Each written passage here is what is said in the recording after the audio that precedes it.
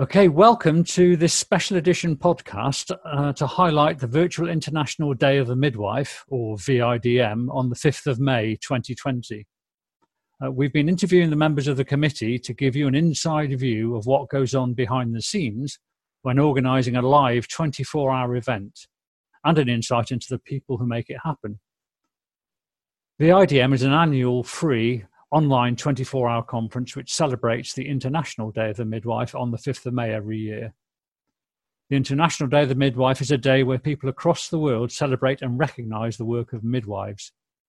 By means of our free 24-hour online conference on this day of celebration in May, participants from 6 different continents join together to network and share evidence-based research at the VIDM. Rather than providing a passive education comprised of videos and online learning, the VIDM is an interactive conference using web conferencing software, which allows delegates to text chat with each other throughout the sessions, participate in online polls, as well as ask questions directly to the speaker or other delegates in a synchronous way. So today's interviewee is Karen Wilmot. So Karen, welcome to the podcast about VIDM. Thank you so much, Chris. And it feels quite strange for me to be sitting on the other side because I've been the one who's been interviewing everybody else, and now I'm being interviewed. Yes, indeed. And it's strange for me to be the interviewer as well. But I enjoyed our conversation a couple of weeks ago. So let's crack on. Start by telling us a bit about yourself. Tell me one interesting thing about where you live at the moment. Well, I'm living in beautiful, sunny South Africa in Cape Town. And I'm really lucky because I literally do live across the road from the beach. And I'm a real lover of the sea. I love sailing. So for me, that is a real blessing. Although I have to say at the moment, it's really difficult because like the rest of the world, we're on lockdown. And in South Africa, we aren't even allowed to walk on the beach. I know that in the UK, you're allowed out to exercise once a day, but ours has really been limited. So I wake up every morning and I see the beach and I send my friend a picture of it, but I can't actually go down for my daily walk or even for my daily swim. Well, that's a shame. Obviously, there's obviously a very good reason for that, but I can understand that must be really frustrating.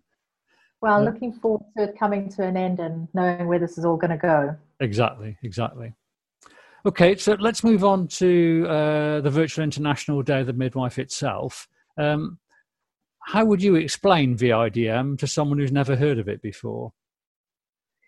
Well, the Virtual International Day of the Midwife is an online conference. The difference between this and other conferences is that it's absolutely free. So it's free to attend.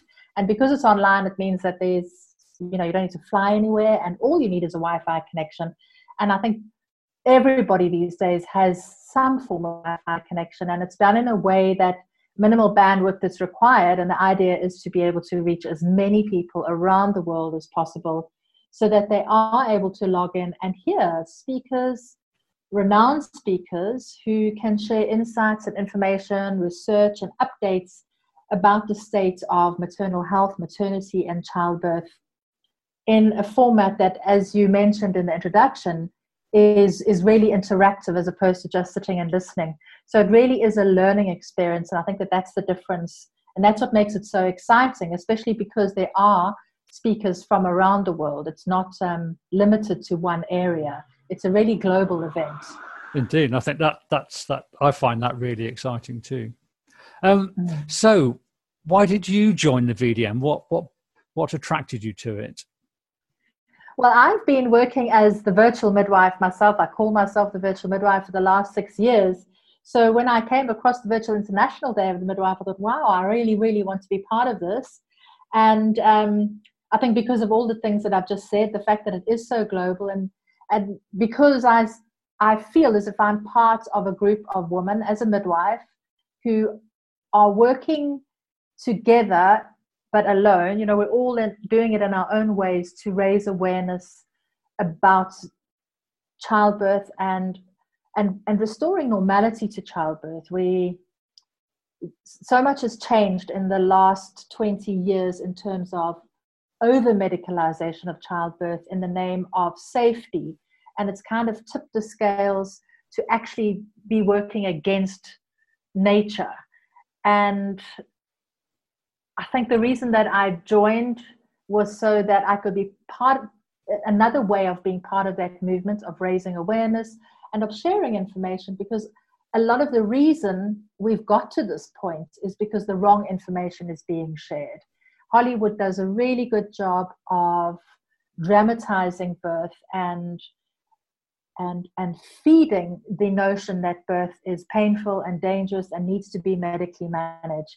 And there's not much to counter that.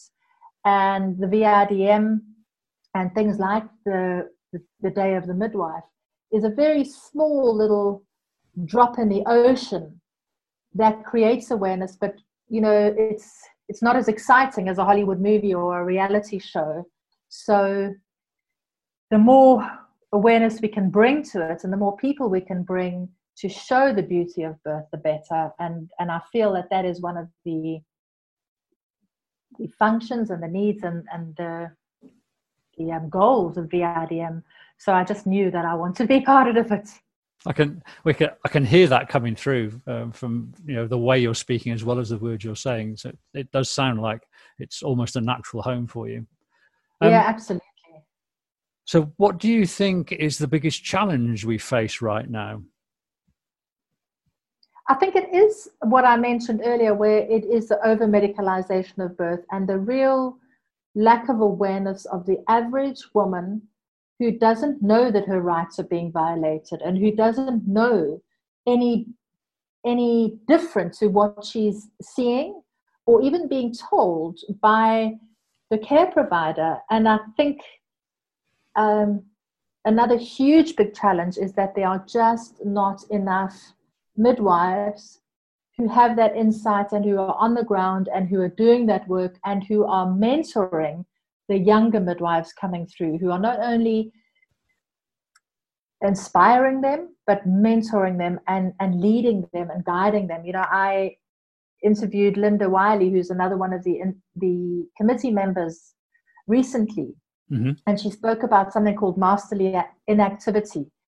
And it's a beautiful word that many midwives use because it is almost what we need to do when we are sitting with a woman in labor.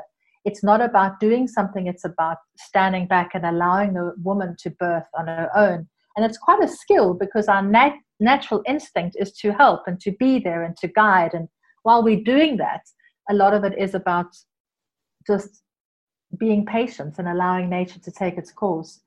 And it's a learned skill, and it's something that we need to teach the younger midwives, because in many of the midwifery schools, they're not taught that and they don't understand it. And in many ways, they taught the medical model.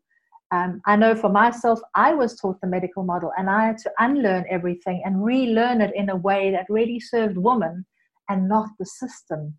So there's a lot of education and re-education and guiding and mentoring and inspiring that needs to be done. And that's our challenge.